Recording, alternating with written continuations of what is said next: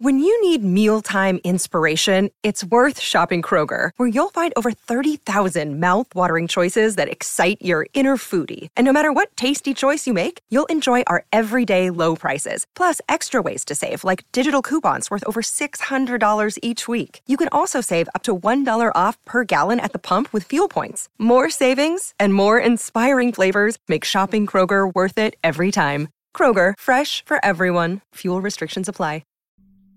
Welcome to the Resident Evil Lorecast, the podcast that will explore the various mediums and lore of the Resident Evil franchise, such as the video games, movies, novels, and more.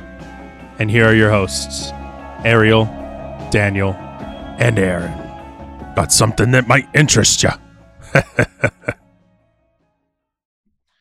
Well, welcome back to the Resident Evil Lorecast. I'm your host, Aaron, and joining me are my fellow hosts, Ariel. Hello. And Daniel. Hi there. What happened to that motivation, Daniel? No, it was real abrasive last time, remember? So... He needs to settle down a little Hi, bit. everyone. Jeez. Right, so today we're going to talk about Resident Evil Outbreak File 1. I thought we were going to talk about 4. No, that's much later. We gotta stay canon. In order. Canon light. 4 is canon. But not in order. But you just said canon.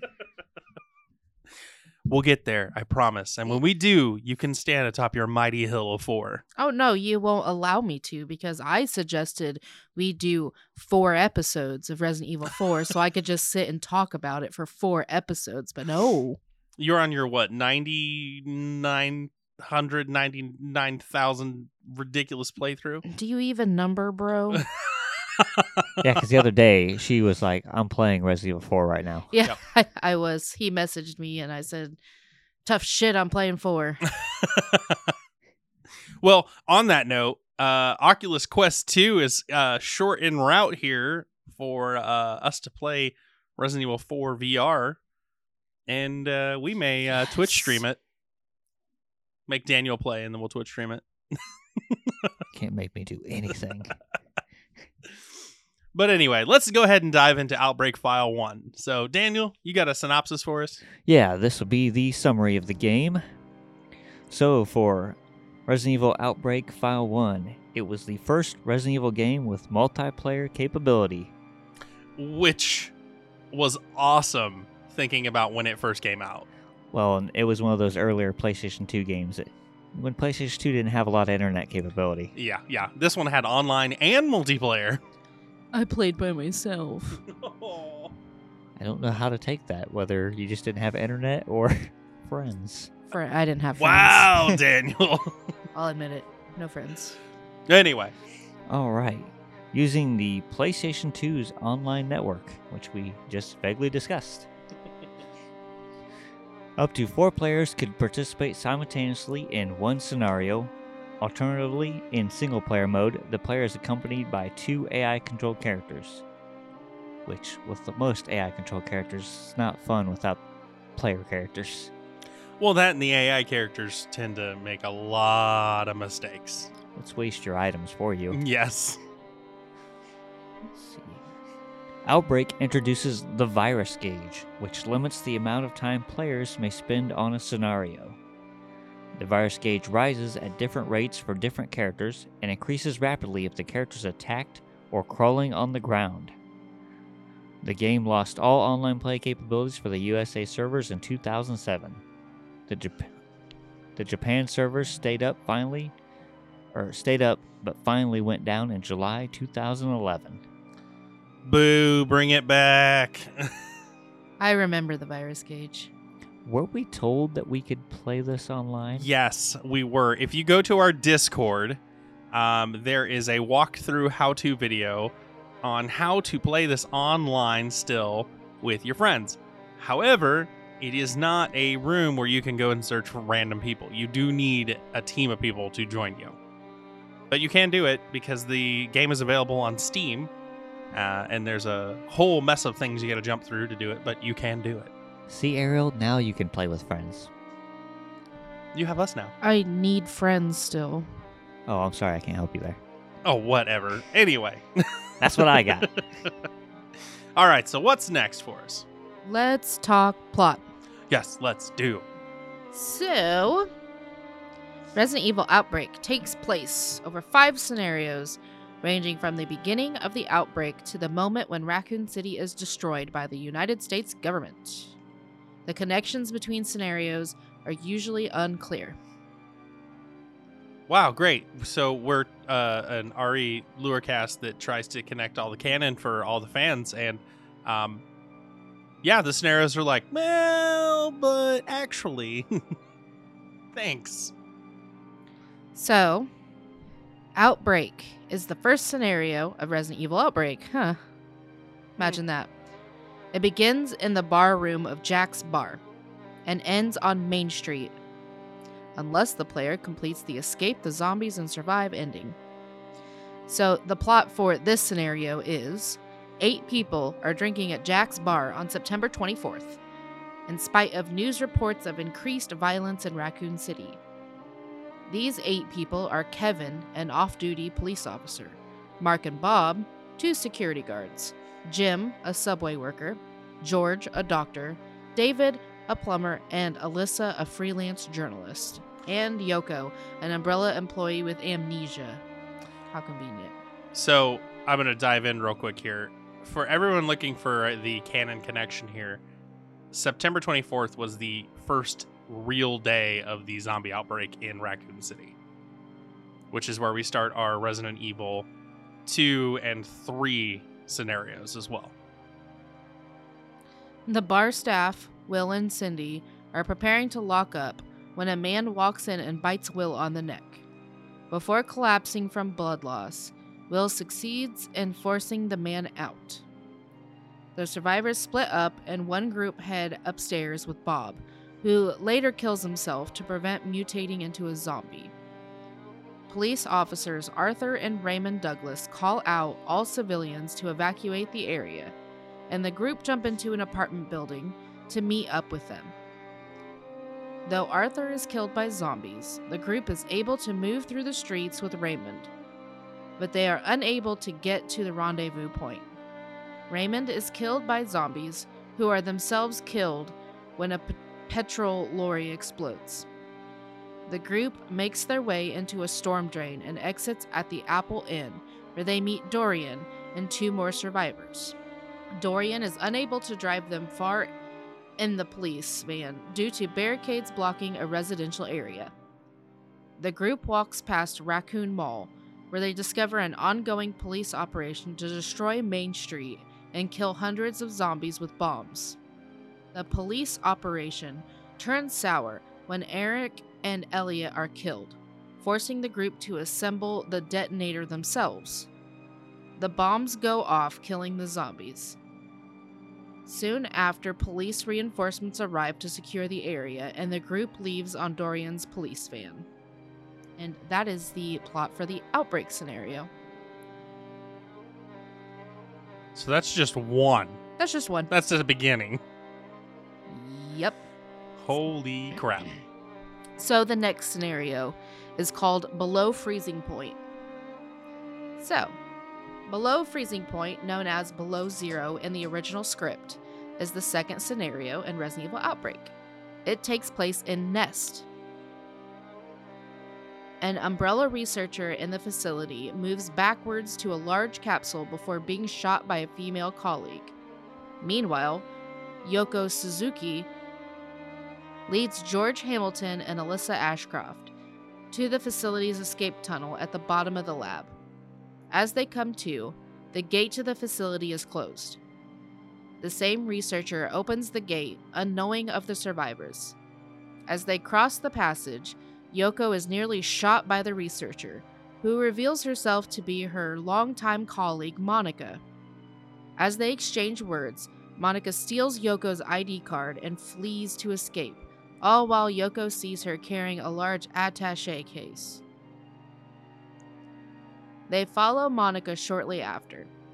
When entering a ventilation shaft, the survivors decide to split up.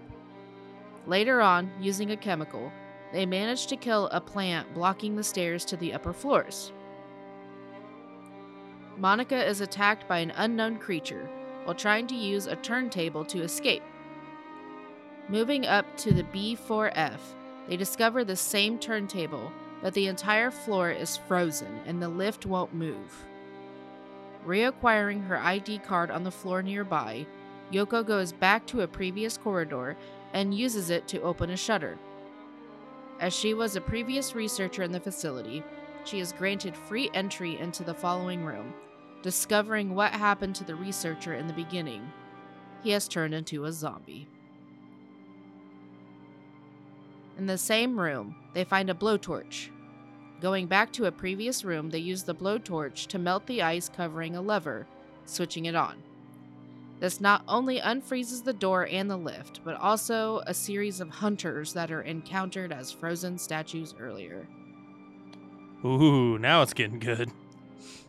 As they rush back to the lift, Yoko uses a key dropped by Monica into a nearby panel to activate the lift. As the survivors defend themselves from the hunters, Monica reappears with the capsule in her attaché case broken. She loses consciousness. As the lift arises with Yoko, Alyssa, and George on the locomotive, Monica rises from the ground and her chest bursts open with a G larva, presumably injected her into herself when she was attacked before, killing her instantly. The larva makes its way up the lift. As the lift reaches the top, the larva opens a hole with its incredible force and grows to a 12-foot tall complete G. Again, the survivors must fight, and they make use of the locomotive to hit the creature. When the creature is finally dead, they board the locomotive once more and push on. So a lot more happens in that one. Holy crap. There's a lot to each one of these scenarios. There is. So the third one is the Hive. The Hive, known in Japan as Den, is the third scenario featured in Resident Evil Outbreak. It takes place predominantly in Raccoon General Hospital and the sewers below. 3 survivors take shelter at the besieged, though largely abandoned, Raccoon General Hospital. Dr. Hirsch walks in on them in room 301 by accident and suggests they leave the building immediately. With power to the elevators having suddenly gone out, Hirsch leaves to turn it back on. He is attacked by leeches drawn to a zombie bite on his arm and is used as a vehicle in which they can assume a humanoid form, also known as the Leech Man. After that, the team took the elevator to floor 1. Once there, they went to the office and grabbed the part of memo file, which contains the Carmine code. Then they went back to the elevator and took it to B1F. When they get to B1F Passway, the leeches are on the control panel. By the time the team killed the leeches, the Leech Man appears. They used the blood infusion pack on the floor to distract him. Then they quickly returned to the panel and input the code. They exited the room immediately and took the elevator to B2F. Then they went to the B2F Passway, took the last blood infusion pack, and went to the fixed temperature experiment room. The Leech Man appears and they spill the blood infusion pack into the floor to distract the monster. Then they got to the safe chamber and set the controls to high. The Leech Man dies from the intense heat. Sweet. So we have Leech Barbecue on our hands. Gross. Once the Leech Man was dead, the team sets the temperature to low and finds the card key level 2. They use the card key to unlock the south door to the underpass entrance. They need a key for the padlock. After obtaining the card key level 1 from the examination room in 1F, unlocking the south door in the BF1 passway using the card key, and found the chain key in the waste liquid disposal room. They removed the chain from the boat in the underpass entrance. The 3 got in the boat and he started it. Something was blocking, So they got out and the boat crashes. There was a massive leech hive along with the queen leech. After defeating the queen leech, they escaped the sewers. Lots of keys, lots of leeches. Yeah, I can't help but think they revisited the leeches because of Zero. Or because of they liked throwing them at Ariel. Yeah, I'm pretty sure it's because they know I hate leeches. I do like, in all seriousness, that they revisited the leeches during the Outbreak files, though. I could have gone the rest of my playing days without having more leeches. Oh, come on. That just sounded gross. Anyways, the fourth scenario is Hellfire. Hellfire takes place throughout the rooms of the burning hotel in the Apple Inn. It is infested with lickers. This scenario includes the only appearance of a Suspended, which acts as the scenario boss. 4 survivors found themselves surrounded by a horde of zombies as they run into an alleyway. They became trapped when they found zombies at either end.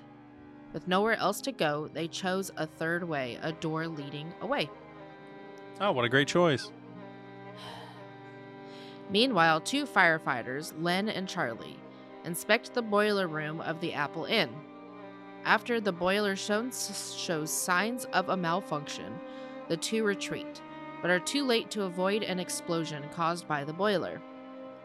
The ensuing damage to the building forces the structure to lean over the door, blocking the 3 survivors within the inn's courtyard. As the survivors travel around the burning hotel, they run into various zombies, lickers, and dying or already dead hotel visitors. When the group reach the Apple Inn's front lobby, they fight a half-transformed licker known as Suspended, which appears to be a zombie licker hybrid. Soon after the Suspended's death, a firefighter breaks open the door and helps all of the remaining survivors out of the Apple Inn. The firefighter will have a talk giving hope to the survivor, and after that will remember his fallen comrades. And that is Hellfire. I like the introduction of the new liquor, to be honest. The Suspended. Suspended. It gives us a different look into the liquor because we've only ever seen the liquor as its complete state. We've never seen mid-transformation or any of that up until this point. So, the last scenario is called Decisions. Decisions, known in the Japanese script as Determination, is the 5th and final scenario of Resident Evil Outbreak and takes place in and around the Raccoon University the last hours before Raccoon City is destroyed.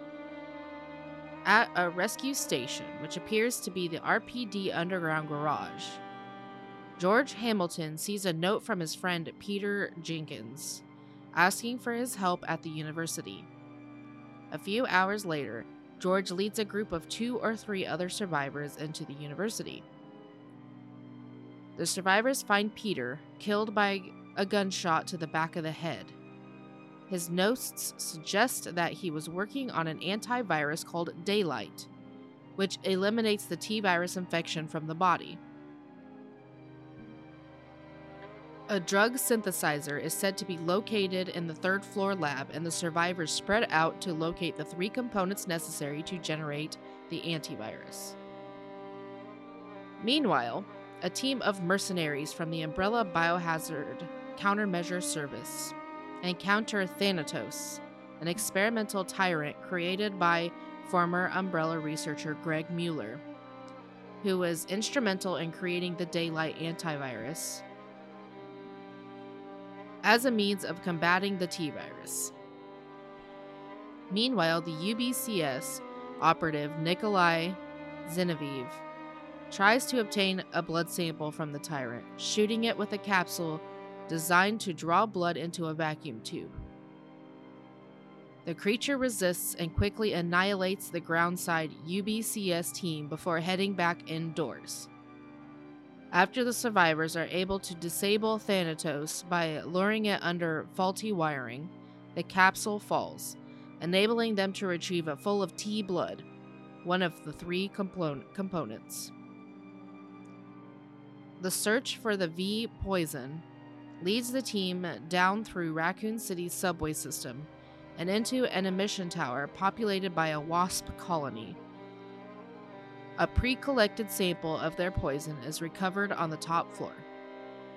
The P base, a sample of the unaltered progenitor virus, which T derives from, is found in a water processing facility deep under the university, where Hunter Y's are kept. When finally synthesizing the vaccine, the power to the machine is cut. Looking around 3F, they are confronted by Greg. The scientist introduces himself and discusses having them killed by Thanatos. Greg is then shot through the head by Nikolai, allowing the survivors to escape with the daylight sample. Nikolai starts the timer of a series of charges planted around the university. The harried survivors reach the courtyard as the university is destroyed, and a rescue helicopter circles around to pick them up. Before it can descend to reach them, however, they are forced to deal with a Thanatos, which survived the explosion and has mutated into a 12-foot tall super tyrant. They either kill it with firearms or find an ampule shooter that rests on an abandoned M8 Greyhound armored car and use it to fire a dose of daylight into Thanatos R. If the latter is chosen, the antivirus reacts with its contaminated blood and kills it spectacularly. The helicopter then rescues them and they escape the city as it is bombed, with the daylight in hand and hope for the future. Those are the scenarios, but let me briefly talk about the endings. Outbreak has a total of 40 ending cutscenes. Holy crap! Yep, with all 8 characters having 4 endings, each based on how the final level was played. In the hopeful ending, the player is cured of the T-virus infection and is able to provide the daylight vaccine to the world. In remorseful ending, the player is cured, but they have no sample left to prevent another outbreak. In Chopper Zombie, the player has not been cured of their infection and attacks the firefighters on the helicopter. A special ending also appears for online players, allowing certain pairings of uncured characters to have their own ending cutscenes. There are only 4 basic versions: Kevin Jim, David Mark, Cindy George, and Yoko Alyssa, but the player character of either will hear their own character's monologue, making 16 total special endings. They really put a lot of thought into this one. They did. I mean, it was a really good game. Mm-hmm. And that That is is all I have for the plot.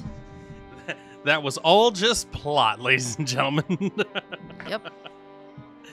All right, so when we come back from a mid-break, we are going to dive into our Easter egg section, and we're going to discuss our characters and BOWs.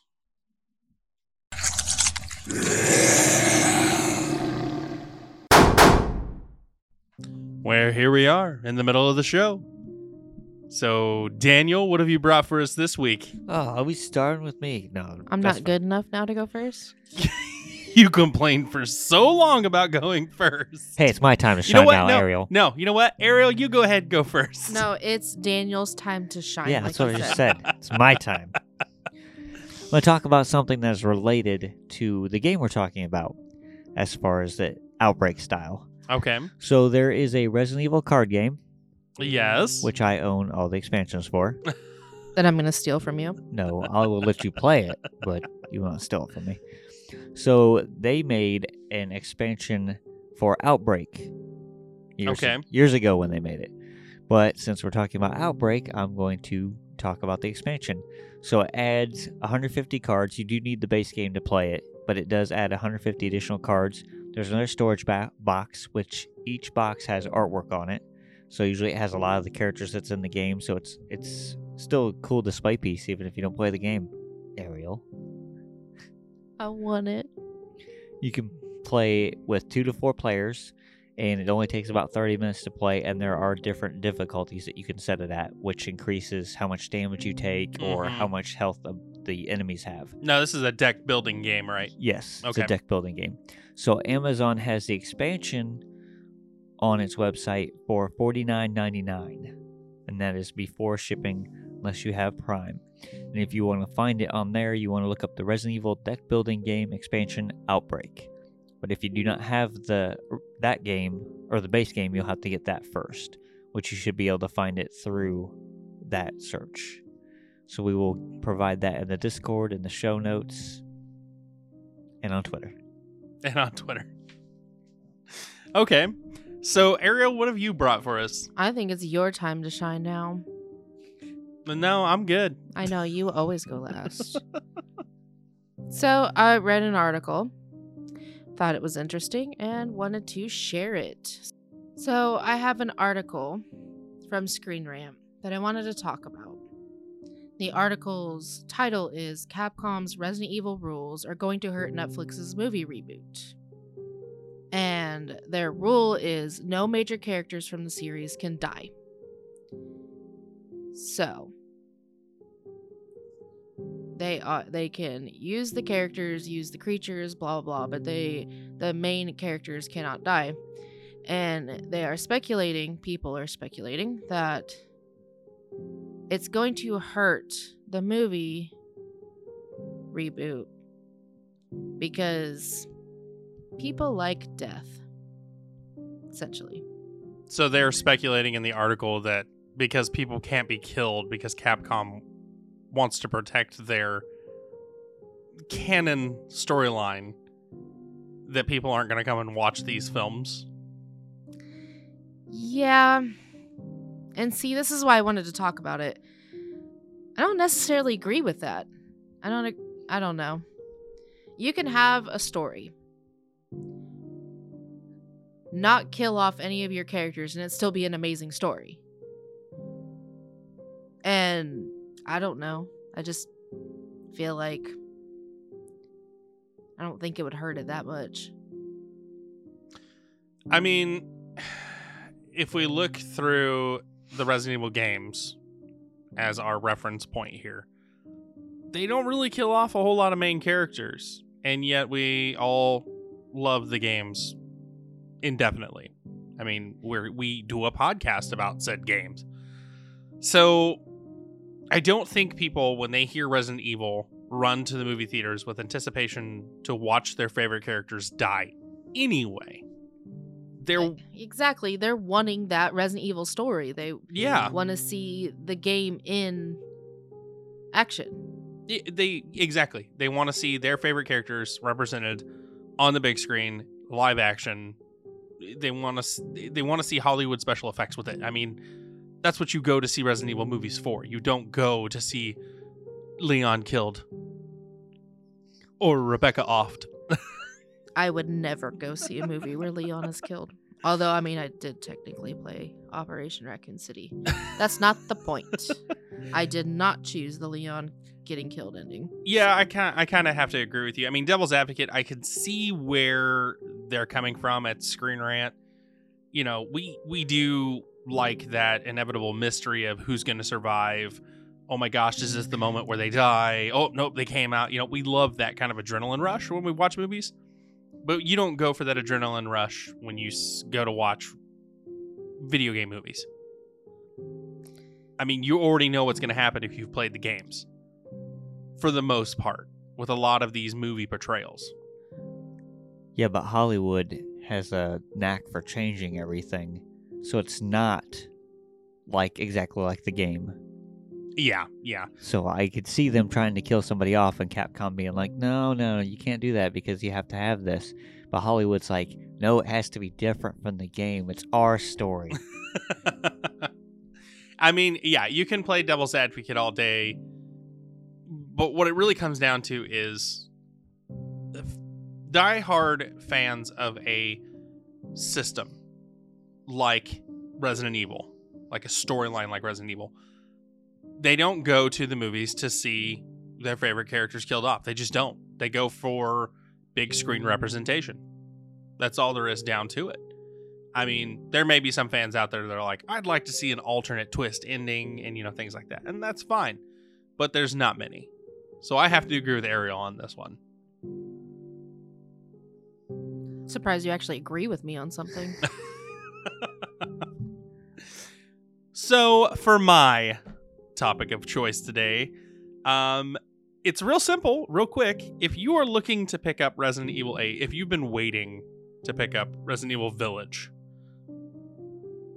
wait no longer, because Black Friday deal has been released by Walmart. Now, we all know if Walmart releases it, everybody else is going to try to follow suit.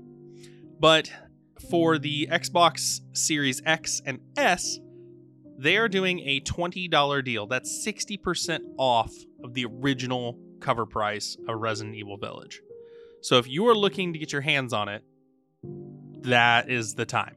Grab it on Black Friday. And I will say it is a fantastic game. We're not discussing it yet.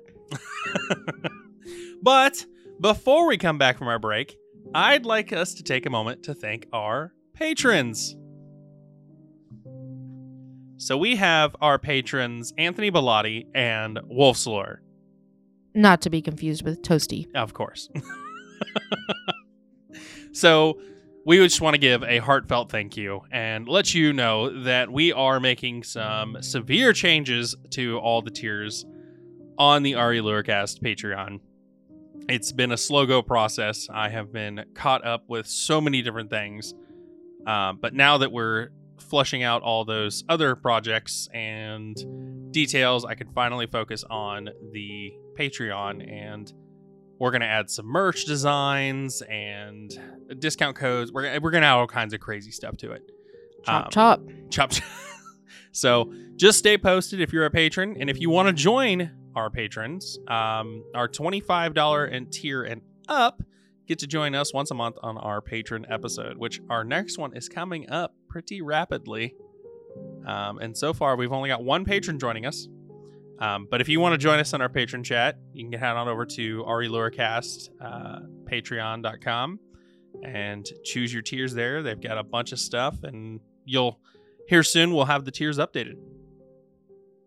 But anyway, let's get back to our show.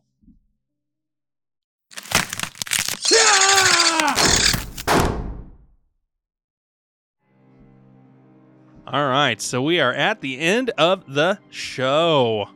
So what do we got next? Characters. Woo woo. So we're going to go over a brief synopsis of our characters. So, characters. We have 8. Huh. Imagine that. I know. Like I'm repeating myself. Huh. So, we have Kevin Ryman, David King, Mark Welkins, Alyssa Ashcroft, Cindy Lennox, Yoko Suzuki, Jim Chapman, and George Hamilton. George Hamilton. George Hamilton. Has to be my favorite. Just because of the name. And those are the characters in Outbreak File 1. And we're going to go over those in more detail in the next episode. I was about to say tomorrow, but it's not going to be tomorrow. No, it'll be next week. But at any rate, who do we have for our new BOWs, Daniel? You don't want me to list off all the BOWs? I mean, you can. We'll go in depth with the new ones next episode. All right, so I will list these off, and in previous episodes, you can find out more details about the specific BOW if it's an older one. Mm-hmm. So we, of course, have the zombies. This is your run-of-the-mill Right. common zombies. Aaron's favorite, the crows. Ugh. We're going to say that every time, too. A new one is the scissor tails. We also have the Hunter R, the G in quotes, the giant moth, lickers, of course, leeches, some of Ariel's favorite, Ugh. leech men. It's it's Leech Man, but I wanted to pluralize it there. The Giant Leech, the Zombie Dogs, otherwise known as Cerberus. Wow, I wrote Lickers twice in here. The Suspended, which is new. The Wasp. Thanatos, which is new. The Hunter Y. Neptune. And the Giant Spiders, also Ariel's favorite. Of course. That is what I have for the BOWs between this Outbreak File 1. So not a whole lot of new ones to add to our roster, but some returning fan favorites. That's for sure. Ariel, Giant Spiders. Aaron, Crows. Yeah. Well, why don't we go ahead and dive into our Easter eggs. Now, before we get ahead of ourselves here, there wasn't really too many Easter eggs in Outbreak File 1, but there are some cool things that they kept out of the game. There's actually a lot they kept out of the game, and that's surprising as much as they had in the game, especially with 40 different endings. So the first thing I want to go over when we're talking about endings is the fact that each character has their own level. Some of them have unique secrets and cutscenes too, if you accomplish certain tasks. So the first one is his level is Outbreak, in which his friend Bob is infected, and you can help him to the roof for a special cutscene which changes depending on the difficulty you're in. You have Yoko's is Below Freezing Point, where she talks to Monica. Cindy's level is Wild Things. Jim's is Underbelly. He can crawl through vents and enter special room in that one. That's his special thing. Alyssa is Flashback. She gets cutscenes detailing how she investigated the hospital in the past. Kevin has Desperate Times, and you can see a cop driving to RPD in the ending cutscene, which a lot of fans have kind of stipulated that it probably Leon driving in the first time, because the cutscenes match up with the timeline of RE2 events. We have David, his is End of the Road, and we have George, is Decisions. In that, George makes comments implying that he knew the female licker in Hellfire, and the end boss can change depending on your choices within Wild Things, so that's a cool one. You can, if you don't escape on the train in Underbelly, you can escape via some type of tower instead, which is pretty cool. And the AI characters have personalities. There's another different Easter egg. Sometimes they don't get along with the other AIs depending on how they feel about them. So that's a little snippet you can hear in the background. That's all I want to hear is two AIs arguing with each other. There's a different ending in Flashback, depending on whether you kill the Axeman in addition to Dorothy. So that's kind of our differences. Some little secret things. In addition to that, here are some fun facts.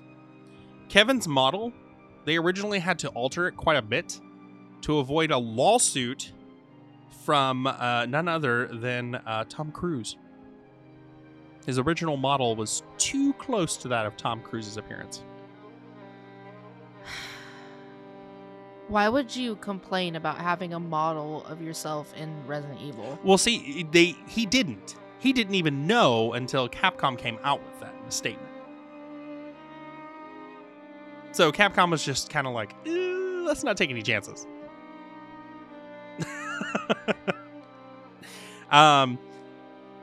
Here's a little fun fact about Kevin too. Kevin is an alcoholic, and we get this from a couple things you find in the bar. One of the special items is a credit slip that has his tab on it. It just says he owes a tab amongst other names. The dart score that you can get upstairs also says that he often plays darts and loses when he's drunk. And another little thing is Kevin is actually blacklisted from that bar that he's seen drinking at because he does not pay his tab. So, bad Kevin. Here are some things that were removed from the game. These are unused character models. We have Mark, and a lot of these were UBCS, like Mac, Matt. Those are 2 of the UBCS confirmed, because you can actually see, if you manage to get backdoor it, you can see them in their uniforms. We have a female character, Mary. We have Gary, who is an old man. Yes. You have Jake, who is a young, looks like a professor or a doctor. And you have Kate. Now, Kate is one of my favorites because there is a little bit of snippet about her that says that she was supposed to be involved in some relationship with a character in the game. And she was turned into our hanging liquor, our special liquor. And if you actually can see the character models, and you can go on YouTube and Google and find pictures of her, her character model actually looks extremely similar to the liquor. There, in addition to those characters being removed, we also have removed locations or scenarios. The first one is the Raccoon Pier scenario, and there's even a character in that, Clint, and he was a character who, kind of had a life vest on and everything else. So they almost had that thing completely finished. We have the Day in the Raccoon Motel level, which actually was in a lot of the advertisements. It never made it into the game. And we have Streets of Raccoon City, which was literally just you roaming around the streets. And there's nothing more than a couple background photos for that. We have, in addition to all of those, we have some character references to go over. So in the bar, you can find Barry's bottle, which is, it says in the description, it's a bottle he was saving for a special occasion. You have a silver frame photo stand, which is a picture of Sherry and Annette. You have Chris's x-ray and medical charts that you can find in the hospital. You have Ben's passport in room 104 of the Apple Inn. And you have a hotel register, which actually has Claire Redfield's signature. So those are little tie-ins in the canon universe and where it takes place. A couple other things that were removed were Hunk's team was actually supposed to make an appearance here. You have Derek, Miguel, and Conrad. They didn't quite put in. Some people stipulate that it was supposed to be another scenario because there's actually an incomplete model of William Birkin. So that would have been pretty cool to run as a scenario. And the last thing I have is Yoko's backstory. Now, throughout the entire game, we don't really get a whole lot on Yoko's backstory. But if you pay attention to a secret text combo, if you have your captions on and you are with Yoko and Linda, Linda will begin to talk to Yoko about some things. And there was actually a secret text conversation that will scroll that basically says that Yoko donated her base cells for the T-Virus. And Greg reversed, or basically wiped her memory. So she couldn't remember any of it. So she's actually directly responsible for the development of T-Virus. And there's a couple of little snippets you can get if you get Yoko's lab coat, her backup glasses, and her nameplate number 2. You can get a couple little more brief pieces and glimpses into her past. But that's what we have for Easter eggs. That was a lot. It was a ton. But there wasn't really it kind of disappointed me. There wasn't so many Easter eggs as much as it was like content that was removed or not added into the game. All right, so that's all our Easter eggs, and that is all our time for this episode. So next episode, we're going to dive deeper into our characters and our BOWs. So until next time, thanks for listening. Bye. Bye there.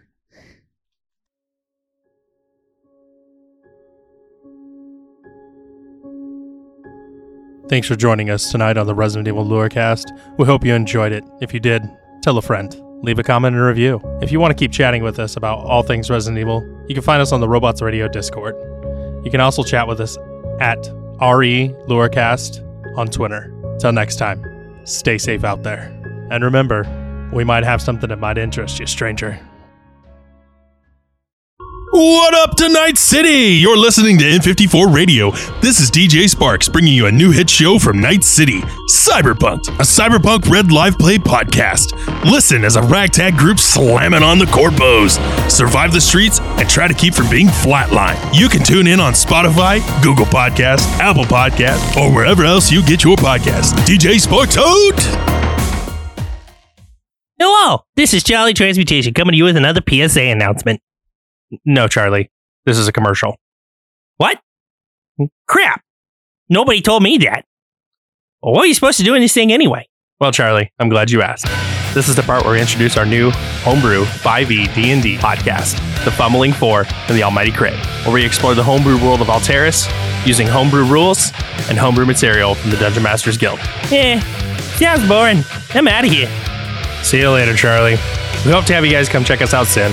You can find us on iTunes, Spotify, Google Podcasts, Amazon, or wherever you get your podcasts.